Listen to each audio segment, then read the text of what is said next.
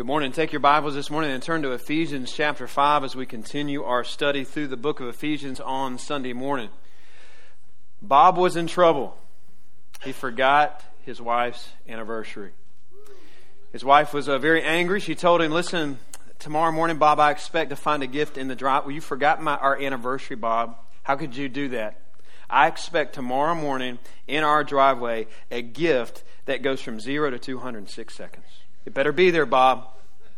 Next morning, he got up early and went to work, and his wife got up and she looked out the window, and there in the middle of the driveway was a box that was gift wrapped, and so she got curious, was confused, and put her robe on and shuffled outside and got the box and brought it inside, opened it up, and pulled out of the box a brand new bathroom scale. Bob has been missing since Friday. Just a little cheesy humor. You know, Father's Day's coming. You know I'm going to have a lot of dad jokes, just warming you up. Got some cheesy humor on the way. But anyway, we're going. Let's stand with our Bibles open. Let's stand with our Bibles open. Let's go ahead and read the Bible. We need to, right? But we're going to be talking about marriage relationships this morning. We're actually going to see how the gospel that's at work in us, producing a gospel unity among us as a community of faith, should be impacting and at work in all our relationships, even our relationships within our homes. So take a look. Ephesians chapter 5, I'm going to begin to read. Let's back up and read it, starting in verse 18. "And do not get drunk with wine, for this is debauchery, but be filled with the Spirit, addressing one another in psalms and hymns and spiritual songs, singing and making melody to the Lord with your heart, and giving thanks always and for everything to God the Father in the name of our Lord Jesus Christ, submitting to one another out of reverence for Christ. Wives, submit to your own husbands as to the Lord. For the husband is the head of the wife, even as Christ is the head of the church, his body, and is himself its Savior. As the church submits to Christ, so also wives should submit in everything to their husbands. Husbands, love your wives as Christ loved the church and gave himself up for her, that he might sanctify her, having cleansed her by the washing of the water with the word, so that he might present the church to himself in splendor, without spot or wrinkle or any such thing, that she might be holy and without blemish. In the same way, husbands should love their wives as their own bodies. He who loves his wife loves himself. For no one ever hated his own flesh, but nourishes and cherishes it, just as Christ does the church, because we are members of his body. Therefore, a man shall leave his father and mother and hold fast to his wife, and the two shall become one flesh. This mystery is profound, and I'm saying that it refers to Christ and the church. However, let each of you love his wife as himself, and let the wife see that she respects her husband." Let's look at chapter 6, verse 1. "Children, obey your parents in the Lord, for this is right. Honor your father and mother. This is the first commandment with a promise, that it may go well for you, and that you may live long in the land. Fathers, do not provoke your children to anger, but bring them up in the discipline and instruction of the Lord." Would you have a seat as I pray? God, we thank you for bringing us to this place this morning to worship you through song with our brothers and sisters in Christ, to fellowship with one another. And Lord, I thank you for this time we're going to get to experience over these next several minutes of being under your word. And Lord, I pray that we would be just that, under your word, submitted to your word. Lord, we recognize that we need to hear from you today. Protect this room from this man's opinion. I pray that we would, Lord, understand what this text is communicating to us. And we need your help to do that. So I pray that your Spirit would take your word, plant it in our hearts, and may it produce eternal fruit that honors you. We ask these things in Jesus' name. Amen. And when we read that right there, that may even be a familiar passage to a lot of us today, but when that was originally read to the church in Ephesus, remember, this is a letter Paul's writing back to a church he planted. It would have been sent there by a messenger. Messenger shows up in the city. The believers in Ephesus who make up the church of Ephesus gather together, and it's read all the way through, all 6 chapters at one time. And when that section right there would have been read to the original readers, it would have sounded extremely radical. All right, so in that ancient Greco-Roman world, it was dominated by patriarchy and hierarchy. And so for Paul to just, even for him to respectfully address a class of people who were considered as nobodies right here in this letter, who would have been the kids and the slaves and the women, that would have been very radical in and of itself. But it's a next level radical to address them equally with masters and husbands and fathers. And then it's a whole nother level of radical for him to instruct all of them to be in mutual submission to one another and to respect one another in a relationship. That would have stood out as very countercultural. And today, we're called to live out God's Word as Christians today, to live out this passage in our lives today as New Testament Christians. And as we live out these verses today, it may not stand out, obviously, in culture the same way it would have stood out then. But still, as we live this out, it is a radical departure from the way that a lot of people in the world operate within their relationships, specifically relationships in the family, relationships in the home. But the response from the world should be the same. The response from the world should be the same as it was back then. In other words, us living this out should make people in the culture and around us, as we live out gospel-centered marriages, as we are gospel-centered parents in the way we parent our kids, it should stand out in the world, and it should make the world stop, just like it did back in the first century, and go, that's way different than the way we do those relationships. And by God's grace at times, what it should do is it should cause people to stop and not just go, man, that's different, but that's better. That's better. Recognizing, maybe they're not able to put it in their own words, that it's God's design. And since He designed it, and when you do it by His design, it is certainly just that. It's better. And that tees up opportunities for us to tell them what is inside of us that is helping us live this design out. All right, so this morning what we're going to do is we're going to learn about the gospel-transformed marriages and the gospel-transformed parenting relationships that we should be experiencing in our lives. And so we're going to begin this morning by looking at gospel-transformed marriage. What does it look like to experience a gospel-transformed marriage that is reflecting the gospel of Jesus Christ and is shining the light of the gospel brightly in the community that we live in? How to experience a gospel-transformed marriage. Now, a couple quick things before we jump in. Number one, everything that can be said about this passage, I'm not going to be able to say this morning. All right, just keep in mind, a few years ago, I can't remember exactly when, we preached a sermon series called Family Matters, and I preached 4 sermons out of this one passage that I just read. We're just doing one sermon this morning, all right? So if this isn't enough for you, go back. Sermons are archived online. Feel free to dig in there. We went through verse by verse, 4 sermons through this passage. There's a lot here to unpack. Won't be able to cover it all this morning. We're going to cover it in one big swoop, and in one big swoop, try to catch the main authorial intent of the text. Number 2, at this point of the sermon, some of you realize, oh gosh, this is a marriage and family and children sermon. I don't think a lot of this is going to apply to me. I kind of wish I'd have known about this before I came to church this morning. Maybe you're thinking about that right now. But I want you to know we're one big church family, and this is a passage for all of us this morning. This may not hit you exactly where you're at, all of this in the stage of life that you're living out right now, but it is going to hit a lot of different people in our church who are living a lot of this stuff out right now. And so we're one big church family, and it can help you. Maybe you're not married. Maybe you don't have kids. But this does help you pray for and even help those, as you understand God's design for these things, your brothers and sisters in Christ who are walking through those different things. Students here this morning, all right? You may wonder how this applies to you. This will give you, most of you, one day, if you're a teenager in our youth group, most of you in the next 10 to 15 years will be married. We'll be having kids. It's important for you right now to be preparing for that by thinking about God's design for those things in your life. So all of us can lean in. This is a sermon for everybody today. Third, I can't overstate the importance of what we're studying about this morning. The foundation of society is the family. You know why the enemy loves to attack the family? You know why there's so many stories of brokenness and messiness? And there's a bunch of stories in here about conflict in the family that you grew up in. The absence of a father, the absence of a mother, divorce, strife. There's a lot of messiness and there's a lot of brokenness in the home. Prodigal kids, parents being brokenhearted by the choices that their kids make. Why does the enemy want to attack the home? Because the home and the family is the foundation of society. Got that? Family is the foundation of society. The foundation of society is the family, but here's what you also need to know. The foundation of the family is marriage. It's been said, so goes marriage, so goes the family. So goes the family, so goes the world in which we live. All right, so what we're talking about this morning is really, really, really important. Let me read that again, all right? So goes the marriage, so goes the family.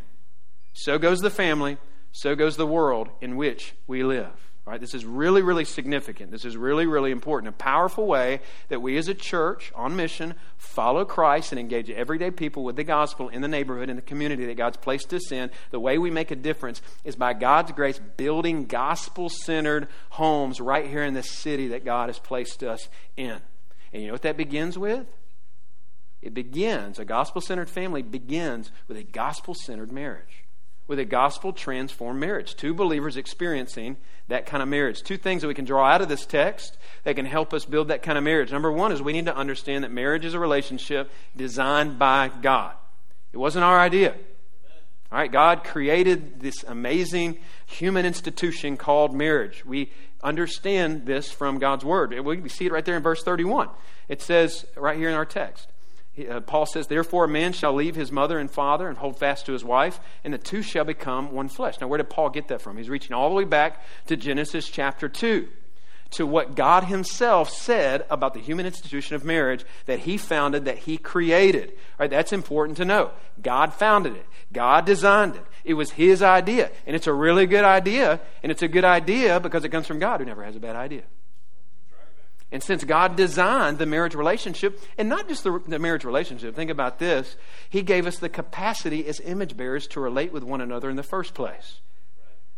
That comes from God, who exists within the Godhead of the Trinity, it relationally with each other for all of eternity, makes us in his image, and gives us the capacity to relate with one another. So it makes sense, if God designed marriage and he gave us the ability to relate with one another in the first place, to learn from him what this marriage relationship is supposed to look like. He's the one who designed it. He's the one who created it, and he reveals his design for it. He reveals his desire for it through his Word.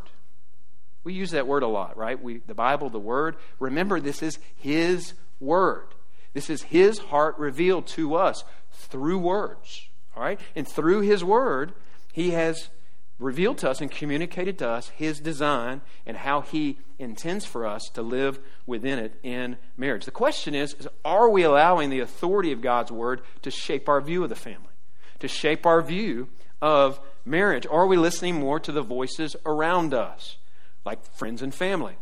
We need friends and family. There's times where we need counsel. There's times where we need people to help us make different decisions within our different relationships, even marriage relationships. Just be careful that the counsel of friends and family doesn't become the ultimate authority and ultimate authoritative voice in your life when it comes to marriage. That's what God's Word is. Maybe for you, you've allowed the voice of culture to shape the way that you think about marriage. Maybe you're allowing Hollywood's voice to shape the way you view your marriage. And some of you watch way too much Hallmark movies, thinking your husband needs to be a scarf-wearing guy walking around the house giving you breakfast in bed every day. I don't know. What authority shapes how you view marriage? The way you answer that impacts everything else in your marriage. And for the believer, there's one right answer. Here it is. It's the Word of God. And when we approach God's Word, and this is the way we do here, as at our church. So one of our values here is clear biblical teaching. It's our sole authority. That's kind of the way we roll here for our church. And when we approach God's Word as the holy, inspired, infallible, and inerrant, sufficient, complete, perfect Word, it clearly defines a marriage like this. It's a covenant relationship right there in God's Word in Genesis and right here in Ephesians 5 between a man and a woman for a lifetime. It's a forever commitment. All right? And God gives us specific responsibilities within that union that we need to understand. All right? Number one is this. So under this first point about understanding what a gospel transformed marriage looks like, we got that, it's designed by God. And number two, we need to understand some specifics of that design and our responsibilities in it. We need to understand this, that marriage involves Christ-like submission towards one another. That's the second subpoint. We need to understand that marriage involves Christ-like submission towards one another. Now, Paul begins this section actually back in verse 21 with an overarching statement right there. He says, submitting to one another out of reverence for Christ. So over the last several weeks, Paul spent a lot of time unpacking for us the kind of united gospel community that the gospel at work in us through the power of the Holy Spirit should be producing. All right, we're a community of people who have been saved by grace. Let me say it this way. Who have been saved by a selfless, loving Savior and are now called to selflessly submit ourselves in relationships to one another. And this is what it means to submit to one another. This is what I mean by that. We're all called to submit to one another in the community of faith. And this is what he means by that in verse 21. To submit to one another means in every way I relate to you as a brother and sister in Christ in a way that I consider you to be more important than me. That's what it means to submit to one another. And that's a radical difference in the way the world rolls. But the gospel turns everything on its head with relationships. And we no longer have a me before you attitude. The gospel turns us into having a you before me attitude. That's right. And so we are a community of faith who live that out, who serve one another, who think about one another's needs before our own, who edify one another, who encourage one another, who love one another. That's the kind of Christ-like attitude that should be marking our life as a community of faith. And what Paul's saying right here, that's also the same attitude that we're to bring into our marriage relationships. Now, he starts off here specifically with instruction for the wives. So we're going to start with the wives this morning. You say, why? Because Paul starts with the wives right here. So wives are going to go first. What does he say here? Pretty famous verse. Wives, submit to your husbands. Wives, submit to your husbands as to the Lord. Now, let me stop here. Guys, if you have not historically been a super audible person in a service before, you haven't taken arduous notes in a service before, this is not your morning to start that, okay? Right here in this section right here. That's not going to go well for you. Don't be sitting there going, preach it, submit. By the way, if this is one of the only verses that you've memorized, shame on you. You need to memorize more verses. Just remember, she's got 3 verses. You got 7 coming your way in just a second. So be humble and be quiet, and you can get more audible when we get to your role, okay, in just a few minutes. But what does Paul mean here when this instruction, when he's saying, submit to your husbands? He's saying this, that wives, here's your role in your marriage, that you are to demonstrate Christ-like submission by following the spiritual leadership of your husband. Verse 23 says, your husband is this. He's the head of the wife, even as Christ is head of the church. And this is what that means. I want to be very clear this morning. This means that a Christian husband has been given the unique responsibility to be the head, the spiritual shepherd of his home. That is a weighty responsibility, and that the weight of that responsibility is on him. Amen. And these verses are instructing you as a wife to follow his leadership in Christ-like submission, to help him, to walk with him as he leads. Now, before you jump to a conclusion, before you hit send on that email, all right? Let me give you 3 things that submission is not. What submission is not right here. Number 1, submission is not inferiority. Let me prove it to you. Right? Think about the Trinity. Think about, in the context of the Trinity, how there's submission there. You had the Trinity, the Godhead, God the Father, eternally existing in 3 persons, the Father, the Son, and the Holy Spirit. In the Trinity, you have God eternally existing through those 3 persons, one person existing through 3 persons. It's a mystery. We can't explain it, but it is a biblical doctrine that we hold to. And in the Trinity, you got God the Son, Jesus, submissive to the will of the Father, and then you have the Holy Spirit in submission to the person of Christ. And yet we understand that it's one God manifesting himself in 3 distinct personalities, the Father, the Son, and the Holy Spirit. So if there can be equality and submission in the Trinity, there can be equality and submission within a marriage relationship. It does not mean inferiority. 2, submission is not the same. It is not synonymous with obey. We're going to get to the word obey in just a moment. It's the word that children under the care of their parents, that's their instruction. That's not the same word that is given to the wife right here. Right? This does not mean to obey. Right? That's a good place for the women to say amen this morning. That's not what that means. All right? This is not a verse that's to be misused by men as some kind of dictator to wield this over your wife, demanding obedience. It does not mean your way or the highway. Any husband wielding this verse like that in the context of a marriage relationship is not being the husband that Ephesians 5 is calling you to be.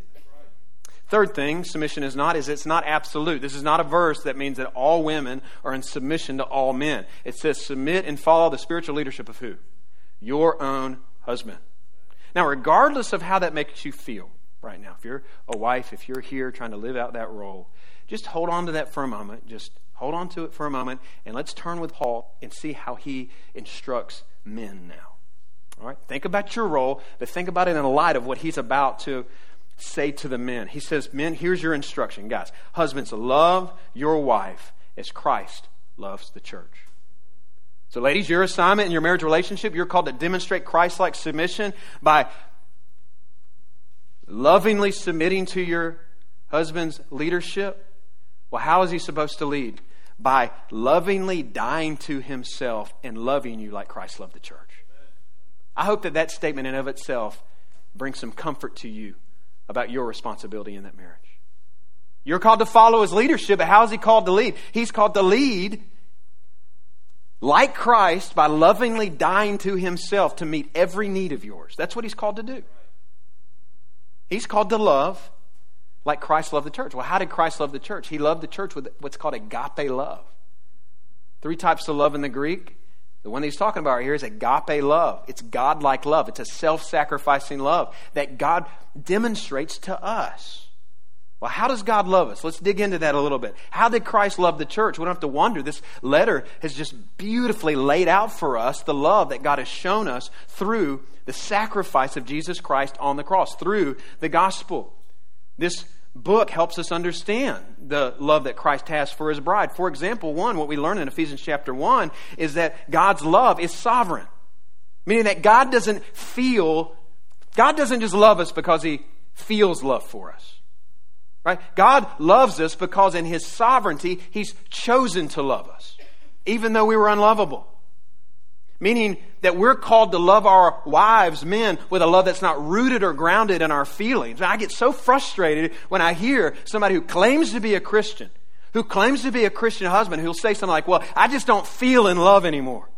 Listen, it doesn't matter whether you feel like you love her anymore. The love that God's called you to love your wife with is a sovereign love that says whether or not you feel like it, you choose to love her. That's an agape kind of love. He chose to love us even while we were sinners. 2, it's a sacrificial kind of love. Look at verse 25. It says that Christ gave himself for her, his bride. Think about the sacrifice in God's love that he's demonstrated to you. Think about how God empties heaven, sends his only begotten Son to die on the cross, to lay down his life for you. Now we're called to show this kind of godly love that God has shown, that Christ has shown for his bride through our sacrificial love for our wives, expressed in our willingness to die to ourselves. Crucify our flesh. Put her needs before our own. 3, it's a sanctifying love. Look at verses 26, or just kind of scan your eyes at verses 26 through 27. 26 to 27. Paul's trying to get husbands to think. He's saying, think about the way that Jesus has sanctified the church. Now, Paul's point here is not that we have the ability as husbands to present our wives as holy and blameless and sanctified before God. We can't do that. That's not our job. But what he is making us think about is we do have the ability and the capacity to cultivate an environment where she can grow spiritually and grow in righteousness, praying with her and serving her and encouraging her in her spiritual walk through the way that you're walking with the Lord and the way that you're walking with God. It's a sanctifying love. 4, it's an unconditional love. Aren't you glad this morning? Let's just celebrate the gospel for a moment. Aren't you glad that God's love for us in Christ Jesus is unconditional this morning? Amen. That he doesn't love us conditionally? Aren't you glad that within our relationship with God that there's not like, once you're locked in, once you placed your faith in Jesus Christ and you're his and you're adopted into the family, aren't you glad that there's not certain boundaries that if we were to cross them, God's just going to go, you know what, that's it. You cross the boundary one too many times, you're out of the family. Bye. Peace out. Sorry, it's over. No, every time we cross the boundary, when we're in that relationship with our Heavenly Father, because we still have a flesh, we're still prone to wander. When we wander and when we get outside of those boundaries that he's called us to live in, what does he always do? In love, he pursues us. He woos us back. Listen, husbands, God has called you to love her with an absolutely unconditional love where there are no boundaries. There are no expectations. There's no performance demanded in order for her to earn your love. We're called to love her with a love that's unconditional. That reflects the gospel. And men, in order to demonstrate, in order to express this agape love, you know what it requires? It requires for us to die to ourselves daily. Man, you are called to love her like Jesus loves you. You know what that requires? It requires you daily crucifying your flesh. A Christian marriage is a call to die. That's for men and for women. That's for husbands and for wives. Listen, men, I'm going to talk to you for a moment because I've just felt, as I've come through this passage this week, in a renewed way, how the weight of all of this is uniquely on the men. Men, God has called you to one wedding ceremony and a lifetime of 1,000,000 funerals. Daily waking up and choosing to crucify your flesh reflecting Christ's love for us, dying to comfort, sacrificing time for her, putting her needs above your own. That's what God does in the life of a man. The curse messed everything up. Adam was supposed to be leading his wife and loving his wife, but in that moment, the curse happens. He should have stepped in and spiritually led, by the way, but the curse falls on man when they disobey God in the Garden of Eden, and Adam goes from a selfless husband who loved his wife in God's perfect design to becoming selfish and thinking about himself first. And that sin disease, we're all born with it, and even after we come to Christ, it still lingers in our flesh, man. We're called to daily die. We're called to crucify our flesh. We're called to sacrifice time for her. We're called to put her needs ahead of our own. We're called to express our love to her. You know, God expresses His love. He tells us how much He loves us in His Word. You know what that means? You need to tell your wife how much you love her. You're like, I told her I love her. On our wedding day, I told her that I love her. You need to tell her every day. Listen, in the same way, wives, one of your husband's greatest needs is to feel respected. Men are just wired that way.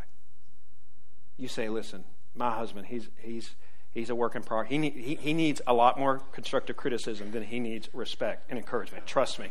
You leave that up to the Holy Spirit. And listen to this. God has a way of using the support and the encouragement of a godly wife, respecting her husband, even when you feel like he doesn't deserve it. Expressing the gospel goes both ways. He has a way of using that to turn a man into a respectable man. It's not all on you, but God can use it.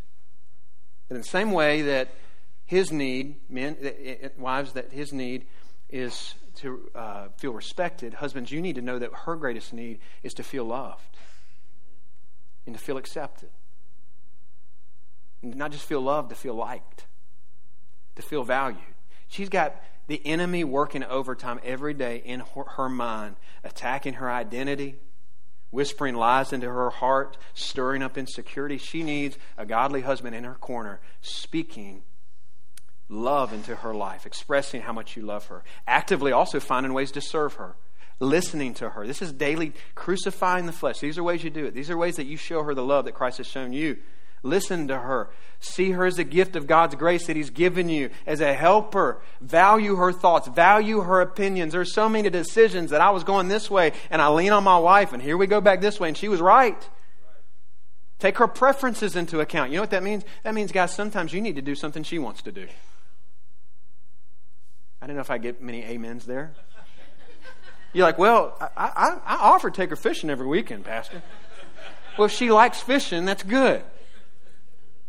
But if she doesn't, that's not good. You need to go shopping with your wife at times. You need to sit down with her, and you need to sit down and watch a chick flick with your wife every once in a while. You say, well, that's hard. I don't know if I can do that. Listen, Jesus sacrificed comfort to lay down His life for His bride on the cross. You can crucify your flesh and sit down and watch a romantic comedy every once in a while with your wife. Now, those are pretty simple, practical ways to flesh this out, to die to self and to put her needs before your own. But my call as a husband is to express agape love to my wife and to love her like Christ loves the church runs deeper than that.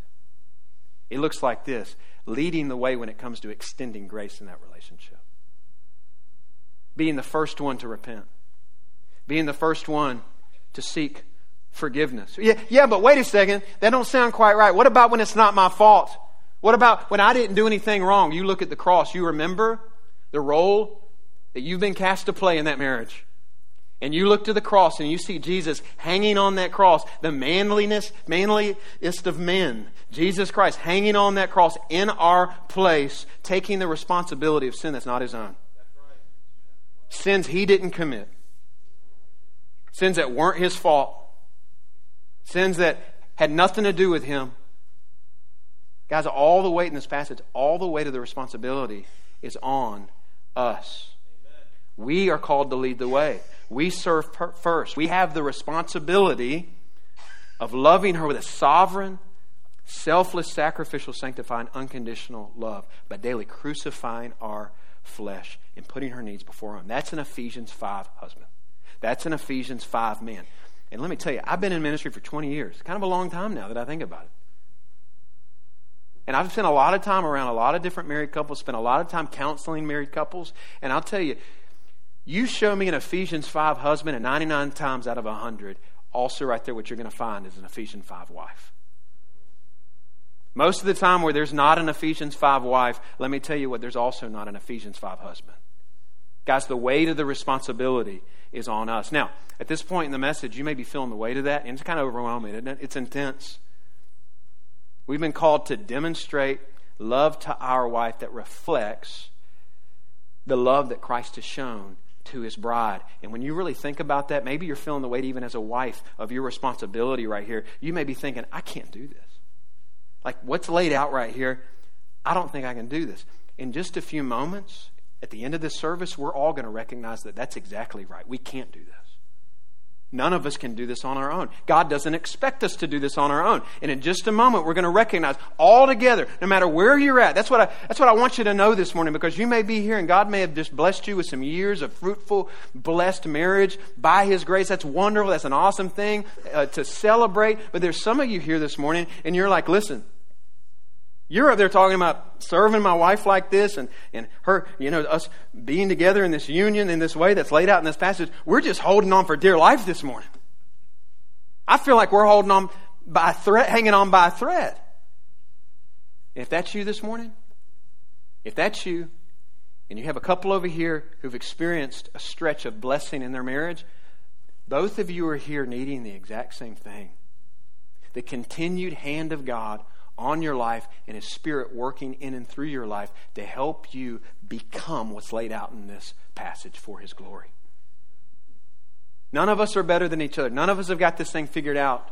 We're all in need of his grace, and I'm glad you're here, every single one of you. In just a few moments, us together as a church family, we're going to look together at Jesus. We're going to pray for each other, believing that where there is messiness and where there is brokenness, the Holy Spirit can step in and heal. And where there is health, we're going to recognize that has nothing to do with us. And we're going to depend on the Spirit together. And we're going to recognize that and ask him to continue to bless our marriages. Here's the good news. We don't just have a Holy Spirit in our lives that can help us. He wants to help us. He desires to help us as we depend on him to live out this design in our life. And not just in our marriage relationship, but also in our relationships with our kids. All right, so he's going to shift focus right here, and we're going to look for a few minutes. We're going to conclude for the next couple minutes by just looking at how to experience a gospel-transformed parenting relationship. Now, marriage is hard work. Amen? Amen. Parenting is hard work. Amen? Parenting is really hard work. Some of y'all got little ones in the house. Just a little levity. I found an article this week that gave some funny observation, little one-liners about the reality of parenting little kids. All right? It says this: 88% of parenting is saying bedtime 150 times between 8 p.m. and 9 p.m. every night. Parenthood is a journey, except it's mostly a journey traveling from one room to another room, putting away toys all day long. Here's one. Save your voice from calling your kids. Just open a bag of chips and they'll materialize out of nowhere. This is true for parents of little ones. 90% of parenting is just thinking about when you can lay down again. And this was my favorite. Can't find your kids? Sit on the toilet and they'll find you. And all the young parents said, amen. They will find you quickly. Can anybody relate to any of that? And I know that's playful, but hey, parenting can get really stressful.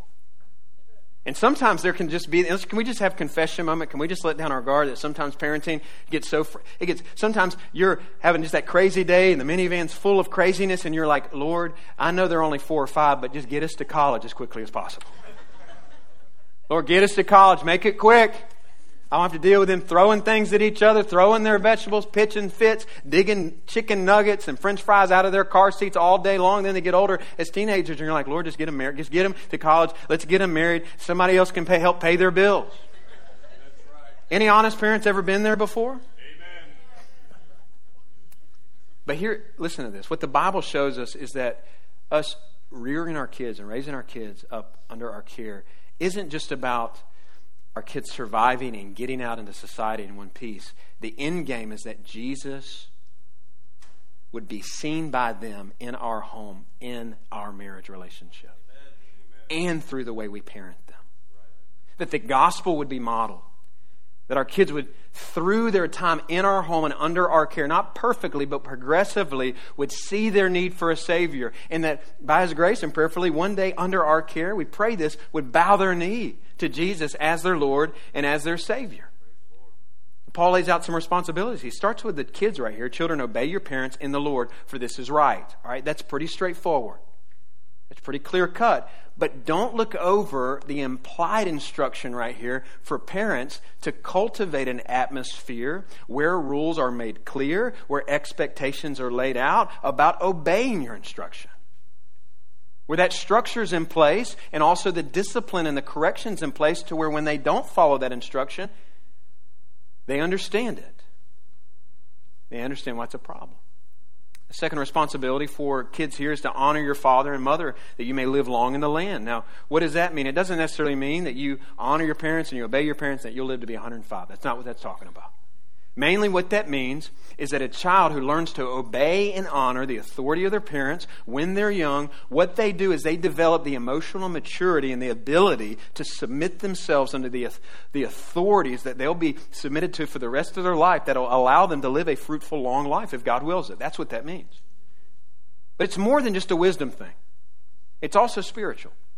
We're called to create an environment in our home as parents where obedience is expected, where respect for authority is expected, because ultimately it helps point them to Jesus. It helps point them to their need for a Savior. It helps them understand, one, that the world doesn't revolve around them. And it helps them come to grips with their own depravity and their inability to keep rules. And as you lovingly, as a parent, hold a standard of behavior over their life and expect them to obey it, and you meet them with consequences when they won't, they'll feel how much they fall short of that standard, and it provides you opportunities to the one who never broke a rule, who lived a life of complete obedience to the Savior that they need. He's the one who never fell short, and it's a Savior who can come into their life if they bow their knee to Him as their Lord and Savior and can live inside of them and help them pursue godliness and pursue a life of honoring God for His glory as they then submit themselves to His loving authority that prayerfully they've seen glimpses of in the way that you've parented them. Now, here in this text, what Paul does in verse 4 is he turns again to the men. Weight of this text is on the men. And in essence right here, he specifically addresses the fathers here. Do you see that? It's a joint effort. Listen, parenting is a joint effort. Absolutely. What would we do? We just had Mother's Day without our moms. But there is a unique responsibility on men that's pointed out right here. This text is instructing dads to take the ownership, not just of the spiritual leadership of your marriage, but of your entire home, and to be the one who's setting the expectations primarily for obedience and submission to authority in the home. You got to feel the weight of that. But it's also saying, as you do that, be very careful. Because in your flesh, he's telling you one thing to not do right here and one thing to do, man. First, he says, do not provoke your children to anger. Be very, very careful not to provoke them to anger as you're seeking to lay out those expectations and you're trying to cultivate an environment in your home where submission to authority is expected. Be very careful that you provoke them to anger. And you can do that in one of two ways. You can either in your flesh as a Christian father slide to a side of over-discipline, or you can slide to the other side, in the other ditch on the other side of the road of under-discipline. Dads, if it's all wrath, all justice, all the time, always correction, no space for gentleness and grace and love, you will push them away and they will resent you. And the other end of the spectrum is just as dangerous, under-discipline. If you don't have the courage as a man of God to apply the authority that God's given you to discipline them, to hold the things when you say to do this and it's not done, to meet that crime with the appropriate consequence. If you tend to worship your kids and you never say no to them, what are they going to do? They're going to grow up thinking that the world revolves around them and it's not going to go well for them, and they're going to get out in the world and they're going to experience that firsthand, and they may not be able to articulate it. It may be more subconscious, but they will resent you for that. As parents, we seek to parent them with a balance of firm expectations and grace. Fathers, do not provoke your kids to anger. That's what we do not do. But then he says what we do right here. Verse 4, but bring them up in the discipline and instruction of the Lord.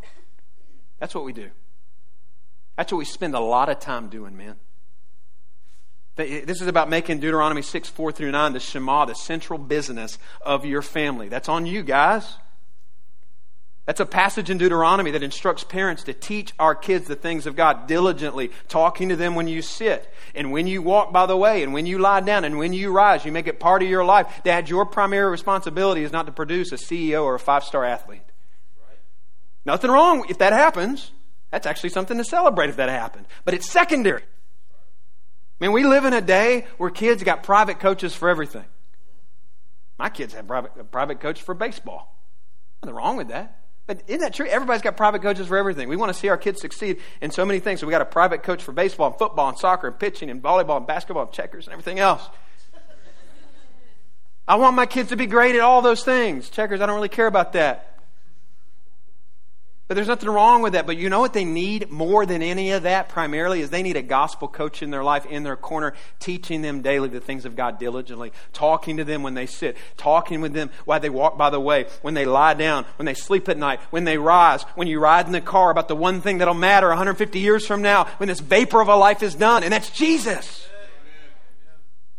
And raising a CEO or a college athlete or a responsible, hardworking young man or young woman who learns a trade or whatever, that's awesome. But don't lose sight of the main goal of parenting, and that's to install values and virtues of the kingdom of Christ into their lives and to model the character and the nature of Christ. Amen. And to model the gospel. And sometimes that means pointing them to Jesus when you get things right by His grace. And what I'm finding and what I'm learning is it means a lot of times teaching them about Jesus through my failure. That's right. Hence me sitting on my back porch this past week with one of my kids, knee to knee, eyeball to eyeball, telling them that I'm sorry for failing in an area as a father and asking for their forgiveness. Amen. And Dad's in that moment, in my flesh, it felt weak. I didn't want to do it. It felt like I was kind of lowering down to some uncomfortable, unmanly place. But all I can tell you is this, is that as I lower myself to that place by the grace of God, and I bring my kids in to where I fail, and I use those as moments to point them to Jesus, in those moments where I feel very weak and I let my guard down, what I've seen is God's strength and power works in some amazing ways in those moments. Now, I know what all of you probably are thinking right now it's a big passage, it's very, very heavy, very, very weighty. How in the world do we do this? I cannot do this in my own strength. And you're exactly right. We cannot live out God's design as parents, as husbands, and as wives without His help. That's why He says what He says in verse 18. What did He say? Don't be filled with wine. Let the things of this world be the dominating influence of your life. Be filled with the Holy Spirit. It's only as the Spirit fills us and works in us as we depend on God, as we walk in fellowship with Him, as it's the dominating influence in our life, that we're the Ephesians 5 husbands and the wives that you need to be. It requires a humble dependence on Him. Don't leave here this morning feeling the pressure of figuring all this out, of piecing all of this together. We have to depend on Him. And you know what? He, as we do, delivers the grace we need to live this out. It's the Holy Spirit at work in me. It's the only way. The only way I can be the husband God's called me to be. It's the only way that I can be the parent that God's called me to be is with His help. So this is what we're going to do this morning. Don't answer this out loud. I'm not asking. This is not something you answer out loud. In this room, are there some marriages that feel messy? Are there some parent-child relationships that feel off and weak and broken? Absolutely there is.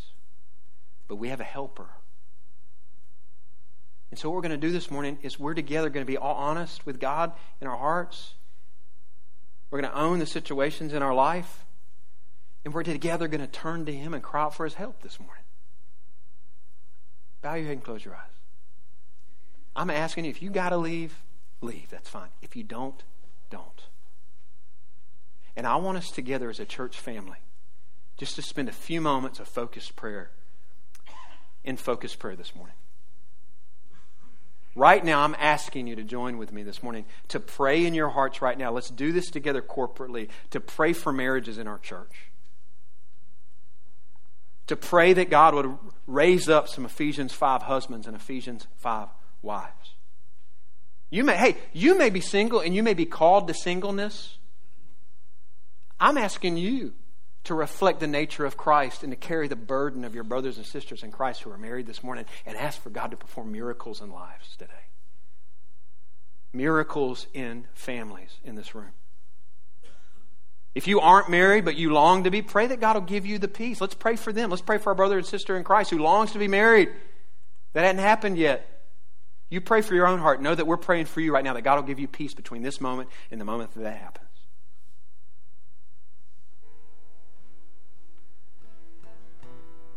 Maybe you need to pray for your own marriage this morning.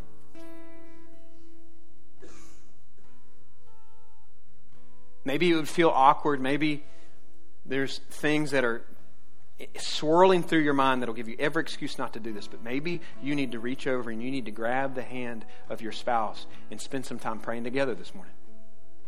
Come to the altar this morning. But even right now in your hearts, pray for your own marriage. Pray that the Holy Spirit would do the work that only He can do. Let's spend some time this morning also praying for families. Will you pray with families for families with me?